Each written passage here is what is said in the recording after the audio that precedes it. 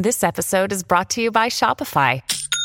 Forget the frustration of picking commerce platforms when you switch your business to Shopify, the global commerce platform that supercharges your selling wherever you sell. With Shopify, you'll harness the same intuitive features, trusted apps, and powerful analytics used by the world's leading brands. Sign up today for your $1 per month trial period at shopify.com/tech, all lowercase. That's shopify.com/tech. At Evernorth Health Services, we believe costs shouldn't get in the way of life-changing care, and we're doing everything in our power to make it possible. Behavioral health solutions that also keep your projections at their best? It's possible. Pharmacy benefits that benefit your bottom line? It's possible. Complex specialty care that cares about your ROI? It's possible. Because we're already doing it. All while saving businesses billions. That's Wonder made possible. Learn more at evernorth.com/wonder. When you need mealtime inspiration, it's worth shopping Kroger, where you'll find over 30,000 mouth-watering choices that excite your inner foodie. And no matter what tasty choice you make, you'll enjoy our everyday low prices, plus extra ways to save, like digital coupons worth over $600 each week. You can also save up to $1 off per gallon at the pump with fuel points. More savings and more inspiring flavors make shopping Kroger worth it every time. Kroger, fresh for everyone. Fuel restrictions apply. Welcome to the New Books Network. Hello, and welcome to the New Books Network Science, Technology, and Society podcast. Today, we're here with Jamie Susskind. Jamie Susskind is the author of the new book, The Digital Republic, on freedom and democracy in the 21st century. Jamie Susskind is recognized as one of the leading intellectuals of the digital age. He has advised governments around the world with qualifications in law, history, and politics. He's a graduate of the University of Oxford and has held fellowships at Harvard and Cambridge. His writing has appeared in the New York Times, The New Statesman, Wired, and elsewhere. His previous book, Future Politics from 2018, was a bestseller and received a Distinguished Book Prize. So, Jamie, good morning and good afternoon to you. How are you? I'm very well, thanks. Great. So I'd like to start off by asking kind of where this book project came from. I'm not sure your current situation, kind of academic job or non-academic job. And so what drove you to writing this book? Well, I live a kind of double life. By day, I practice law. I'm a barrister, which in England are the lawyers who speak in court, and we're the ones who wear the wigs and the gowns. But by night, I write books about political theory and law and technology. And that's been a passion of mine since I was an undergraduate. When I was an undergraduate, I studied history and politics, in particular political philosophy. And I was struck then that even though the world around us was changing, obviously and profoundly, this was around the time that social media platforms were exploding, the time that we first started getting smartphones. The textbooks which we were studying, all about society and its structures, had very little to say about this. They were from a previous generation, arguably a previous world. And it frustrated me that we would study power and freedom and democracy, but without any reference to the internet, to artificial intelligence technologies, to social media, to ubiquitous Internet of Things and the like. So from then onwards, I thought that there was a job to be done in trying to update our political philosophy, update our language, our vocabulary, our ideas, to make sure that we were ready for the world that we are moving into. Because my great concern as an author is that we are not ready. We're not ready politically, we're not ready legally, and we're certainly not ready intellectually for the great technological transformations that are going to take place in our lifetimes. I see. So what's interesting, I think, about this book is, at least when you start it, you have also this double life in the book as well, right? I mean, you have this section about political theory where you're trying to paint what republicanism, which in a second we should maybe bookend and be clear about what we mean by that term, where you're trying to bookend a theory of republicanism. And in the second half of the book, you're proposing some kind of, concrete recommendations of what can be done. I think that it might be great to talk maybe a little bit about this political theory that you're kind of developing and pointing out that we need or have a need for. Right.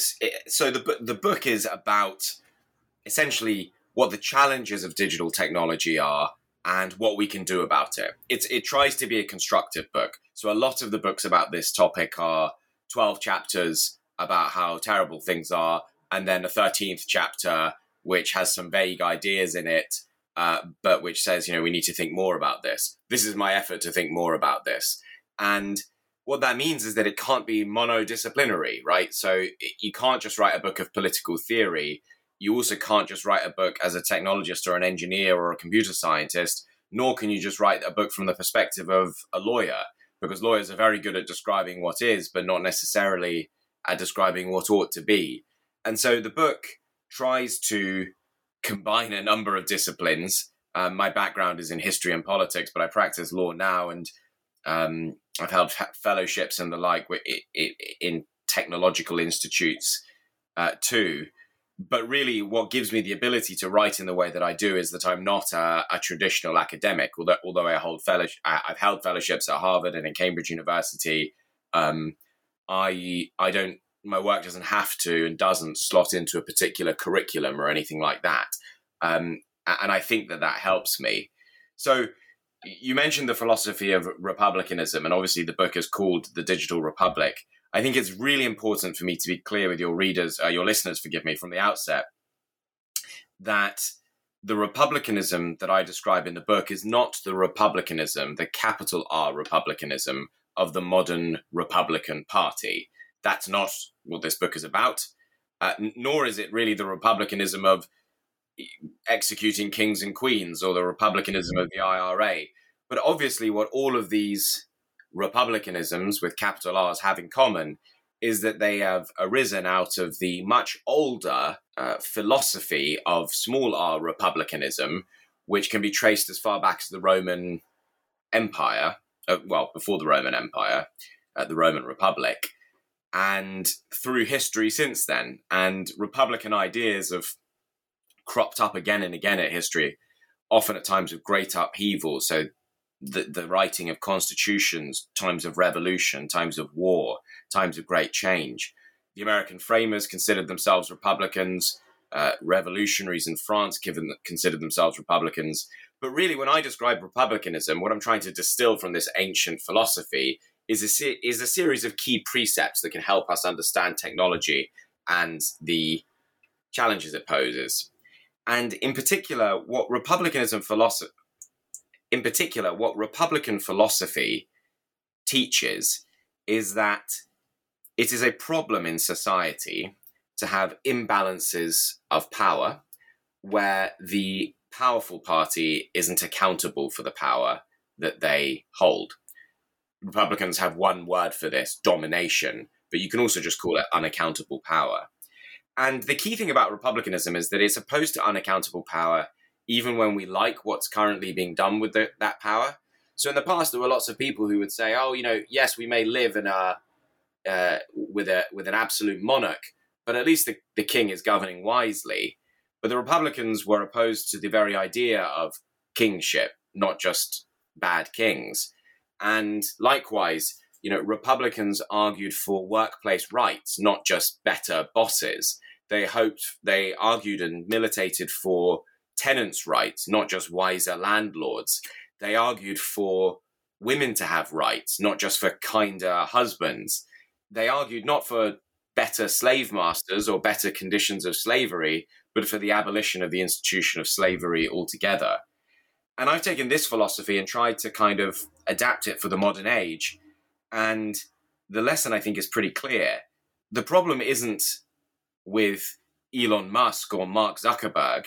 Indeed, when we spend all of our time trying to critique and understand those particular individuals, we miss the broader problem, which is the idea of Mark Zuckerberg or Elon Musk, the idea that certain people in society increasingly hold enormous amounts of power in their hands, and that power is unaccountable.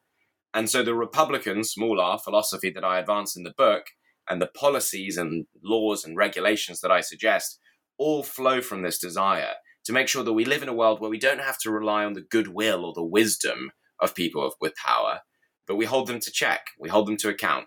Right, and this notion of republicanism is non-domination.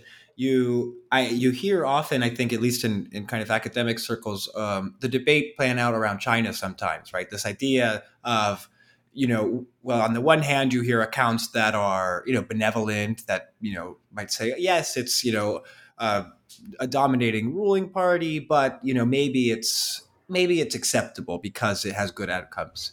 And so in this book, I've really enjoyed how you lay out this idea of non-domination as being irrespective of the outcomes in some sense, right? I mean, your argument is unaccountable power is a problem irrespective of, the goodwill that maybe technology that you might get to might have in the present form or... Yeah, you've hit the nail on the head there. I mean, let me be clear. There are two arguments here. One is a kind of practical argument. Republicanism does believe that over time, unaccountable power is a kind of cancer that will destroy or at least seriously harm society. So yes, if you live under a benevolent dictator, there will be periods, or there may be periods of wise governing, but there will also be periods of terror and famine and horror and death. And the Republican philosophy says that, in the long run, it's better to hold power accountable. But you are right. There is also this kind of intransigent, indignant part of republicanism, which says that actually, I don't want to live under an authoritarian regime, even if it makes the economy grow a little faster, because because I live in a state of unfreedom when I don't have a say in the laws that govern my life. And that state of unfreedom is undesirable, irrespective of what the policy outcomes from it may be. So it's good to be clear about both of those arguments in favor of Republican political philosophy. And so you contrast this with this idea in the book of I think what you describe as kind of maybe the current state of affairs and at least technology regulation as market individualism. Could you say a little bit more about what you mean by market individualism and maybe contrast this with republicanism? So one of the questions I ask in the book is, how did we get here? How did we get to a place where, just to lay it out for your listeners, technologies are growing more and more powerful, but instead of making our democracy stronger, they often seem to be making it weaker. Instead of making us more free, they often seem to be making us less free. And given, I believe in the awesome power of technology to improve human civilization, this is undesirable. And so I ask, how did we get here? And the answer that I reach is that the real issue isn't the Elon Musks and the Mark Zuckerbergs of the world, or even particular corporations. It's that we've allowed technology to develop according to a set of governing ideas that are not necessarily always consistent with democracy or with freedom. And those ideas, I say, tend to be market individualist ideas. The market individualist, at their heart, believes that social advance comes through essentially individuals and corporations pursuing their own interests and interacting with each other in a manner that's more like bargaining and occasional cooperation, but generally competition, that the market system will generally lead us to a desirable equilibrium. Because if companies and the like don't give people what they want, then they will go bust. In the book, I try to explode this argument. I try to show that actually market forces encourage bad behavior as much as good behavior, that the benefits of markets, like competition, are often not present where you have things like network effects and monopolies. I try to argue that sometimes you need a level playing field through regulation in order to let new entrants enter the market or to stop bad behavior, whether it's a discriminatory algorithm or a predatory piece of targeting or whatever it might be. And, the thing that I really go to town on is the fact that it's not just that we have developed technology according to market individualism, in the capitalist market, because in a sense that's not necessarily an undesirable thing. The market unleashes enormous creative and innovative power. But what's fascinating to me is that we've also tried to regulate technology using the market individualist philosophy. And the best example of this is those things that you click, consenting to this or that when you interact with digital technology, which if you really take a step back and think about it, is completely farcical. No one reads it. Those who read it don't understand it. Those who understand it find that what these systems do or these contracts do, or these consents, is they don't redistribute power between tech firms and individuals. They cement it. They give the companies more rights to do things with your data, or to do things vis-a-vis your privacy that they might not even have had before. And so our first line of defense, and sometimes our last line of defense against the awesome power of digital technology, is a kind of quasi-contractual individualist system which doesn't protect us at all. And the real issue is that we are being left as individuals to fend for ourselves, which sounds noble. You know, people speak of autonomy and the dignity of the individual, right? And quite often I speak at conferences and people come up to me and say, what can I do? But some of the problems thrown up by digital technology are not things that we can or should be expected to tackle on our own. They are bigger than us. They are social problems. They damage the fabric of society, not just our individual rights and interests. And so I try to get away from this whole individualist school of thought and onto not just a new set of laws and policies, but a totally new way of thinking. I say new, but actually Republican ideas, as I've tried to say, are very much a part of Western civilization. And it's just that they're quite often well hidden. Right. And I think, I mean, especially for listeners, I mean, a common doubt that I hear, at least when I'm talking about kind of science and technology regulation, and in particular, some of the issues with, say, like online media and algorithms, one kind of dissident in the audience typically brings up and says, oh, well, you know, me as an individual, I could choose to simply not engage. Or, you know, you get this kind of individualist argument of somehow the woes of Twitter or Facebook or the public sphere, in some sense, is maybe we could talk more about in a minute. You know, I as an individual can somehow step away from this and I just not use them. But what I liked about your critique of market individualism is exactly as you said, that it's not about these individuals against each other, because really there's some kind of social phenomenon, some bigger force that power is resting in, and it's not, you know, no individual has the control over it. Yeah, I totally agree. And, you know, I would add that market individualism often permeates even well-meaning attempts to rein in tech. Take a typical example. You quite often hear people saying we need a new internet bill of rights. We need to give people more online rights. But individual rights aren't always a good way of holding power to account. So let's just say hypothetically that a particular technology was damaging democracy. It was lowering the quality of deliberation. It was lowering social trust. It was lowering participation. It was increasing the risk of a lapse into autocracy. So it's a bad thing for society, or at least for a democratic society. It seems to me unlikely that erosion of democratic quality is going to be recognizable in a legal right. So, you know, if I said to you, how much damage has this caused you? How much harm has this caused you individually? Quantify it. What's your claim for? You'd struggle to say, because it's actually not really about us as individuals. Each of us as individuals only suffer slightly, but it's society as a whole that's profoundly damaged. So just talking about bills of rights and things like that, that's the market individualist mindset. Again, give individuals more rights. But actually, sometimes you need things like societal standards that are enforced by regulators collectively, rather than expecting individuals always to stick up for themselves. Yes, that's a wonderful example. I mean, I think that's kind of a classic example that you hear in like human rights philosophy is especially when you talk about something like democracy. You know, there's a huge debate kind of in human rights philosophy about whether or not that could even be considered a human right, only because of this individual idea, which is to say, well, we know that genocide is egregious harm to an individual, but is not having democracy to that level of a severe harm for that individual to have a right to it. And it's interesting how, bringing this back to technology today, how, we're talking on our computers here through the internet, and none of us have any idea how this is really working. And, I guess I have a PhD in computer science, and I still don't really quite even be able to grasp the whole picture myself.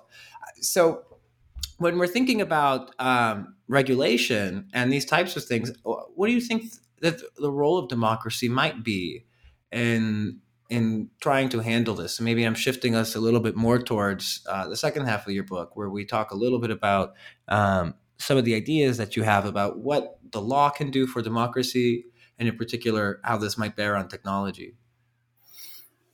Well, it's a big question, and I'll see if I can try and break it down. What does the Republican small r philosophy say that the point of regulation is vis-a-vis democracy? I think there are probably two strands to it.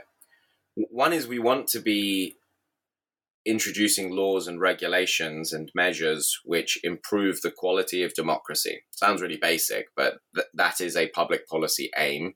And when we regulate technology, it can and should be an aim that we have in mind. The second is more subtle, and it's that when we have powerful technologies, we want them in some respect to reflect the norms and values of the society, the democratic society in which they exist. And so that means what you shouldn't have is, new technologies undermining laws which are well settled simply because they can. So, for example, if society decides that you shouldn't be able to discriminate on the basis of certain characteristics and has a set of laws geared towards that purpose, if you then introduce an algorithmic system that's distributing a mortgage or a job or housing or loans or credit or insurance, and that algorithm does discriminate or does something like discrimination, akin to discrimination, it might well be that the existing legal system can't detect or adequately encompass that kind of discrimination. Literally just things like the rules of disclosure in a legal process or the legal test for discrimination might be cast in humanoid terms. And what you have there is, society's agreed on a set of norms and values, and a technology cut just comes along and just goes round them and subverts them. That's the sort of negative aspect to that second limb. Technology shouldn't be allowed to undermine the settled norms and values of a society. But there's also an argument that they should positively reflect certain norms and values as well. And, two examples come to mind. One is, if you have social media in your country, then probably those social media platforms should be governed by laws which reflect your country's approach to freedom of speech, right? So France, Germany, the United Kingdom, America, they're all democracies. They all have very different approaches to freedom of speech. And it doesn't seem to me right that someone in America should ever have to live by a French norm, and certainly not that someone in the UK should have to live by an American norm. That's unrepublican. It means you're being subject to norms and things that are outside of your control.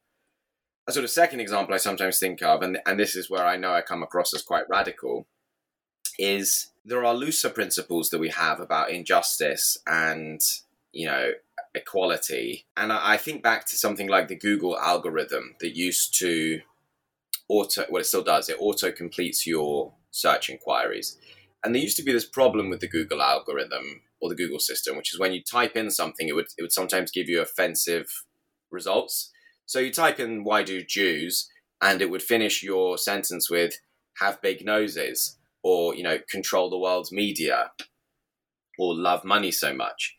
And what Google would say is, well, listen, that just reflects searches that people have actually done. We're not telling it to I mean, this is obvious. We're not telling it to say these things. It's just that the algorithm tries to generate results that we think people will find useful based on what other people have found useful.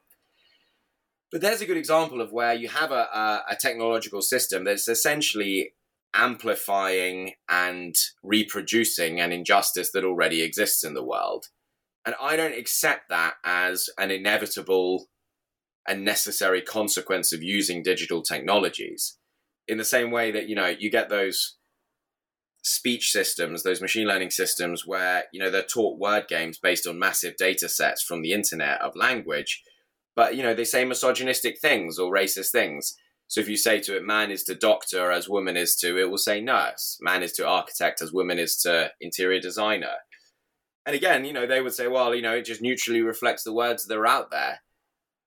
I'm more ambitious than that. I think if we have values, then there's no reason why we can't sometimes try to engineer our technologies in a way that reflects those values. An algorithm that reduces the injustice in the world rather than amplifying it. And well, here's just to push maybe on this a little bit further, right? So I agree kind of with this, with the idea in some sense that technology reflects the people who interact with it, right? There's numerous cases of this. You could think of the classic Amazon hiring algorithm, where the algorithm basically rejected all females. Well, why? Well, because it was only men who were really working there in the first place. I mean, that was their trading data set, right? So the algorithm reflected what was actually happening. And of course, we as, kind of liberal academics in some sense, look at this and say, this is not reflective of our values. But I have this kind of always lingering question of, how do we decide these values? And maybe this is where we're going, right? The point might be is, well, then you have something like Google as this kind of washed over, nebulous thing out there that's dominating everyone in a particular way with a particular set of values. I guess, my question is, how do you actually deal with whose values get put where, right? Especially, I think of American politics, right? It's unclear, like what are those values? It is such an important and good question, and I'm really glad you've asked it. And, I think there probably is an answer to it, which goes something like this. It's easy to talk about, our shared norms and our shared values, but as you say, first of all, not everyone agrees in a society on their norms and values, but also the same person might not act consistently with what they say their own norms and values are. We all know lots of men who call themselves feminists, but won't act in a feminist way. So we're all creatures of kind of contradiction, and society is complex and multifaceted. And what you're saying is, or suggesting is, well, in those circumstances, how on earth are we choosing how to engineer a Google algorithm according to whose values? And I think the answer that politics gives, or the political theory gives, or at least the answer that I'm going to give, is when we do politics, when we try to introduce policies and introduce laws, we do take a decision to try and be a particular type of ourselves, right? And the Republican, small r, says that the type of yourself that you should try to be is civic-minded, so you shouldn't just be looking out for yourself, looking for the common good, and looking for compromise and shared values rather than just, winning, looking for deliberation and listening to other people and not just yourself. These are normative values. I accept not everyone will agree with them. I think they're the right values, but they're kind of meta values in a way, in the sense that they teach you how to get to decisions rather than embodying decisions in themselves. But, in politics and law, we try to move the world from our kind of scummy natural nature to a slightly better world by passing laws that incentivize us to behave in what that society at that time considers to be a better way. And that's why we have a criminal justice system. It's like saying, well, murder's wrong, but people do murder each other all the time. But what we do is we pass laws to try and kind of encourage us to be a higher version of ourselves, to not do things that are wrong. It's really easy to tie yourself in philosophical kind of donuts around this stuff, but the view I take is that technology is inherently political. So whatever Google does with its algorithm, whatever a big tech company that's running a platform does in its choices about what content to amplify and what to stifle, they may think they're being neutral, but they're always applying some kind of value system, some kind of priority, some kind of prejudice even. There's no escaping it. And the reason there's no escaping it is because they wield power. And when you wield power, you can't use it in an unpolitical way. It's always going to be political. And once you recognize that and make peace with it, then you realize that we should govern technology as if it is a political phenomenon. And that means sometimes passing laws and policies that take us from the world that is to the world that we would like it to be. And just to bring this to something concrete, I mean, in legal theory, there's tons of precedents of this kind of thing. I mean, in America, you have classic cases that are examples of this kind of moving the world from one place to another, even in, strong disagreement, like, Brown versus Board. In Australia, you have, human rights cases that were great examples for gay rights in some of the smaller states where steps are taken just in the kind of greater good, and there's these kind of stretches or leaps or shifts in some sense. So I mean, I don't think it's just kind of a philosophical thing, too, as you're, it's maybe it might have just seemed. So I'm curious then, and maybe if we wanted to talk quickly just about one of the kind of like what's something that, if you were going to go to Congress and if you had a captive audience, what is something that you see kind of in the short term that individuals, even though we just talked about how individuals can't do maybe too much, that at least individuals maybe collectively could think through as something actionable in policy?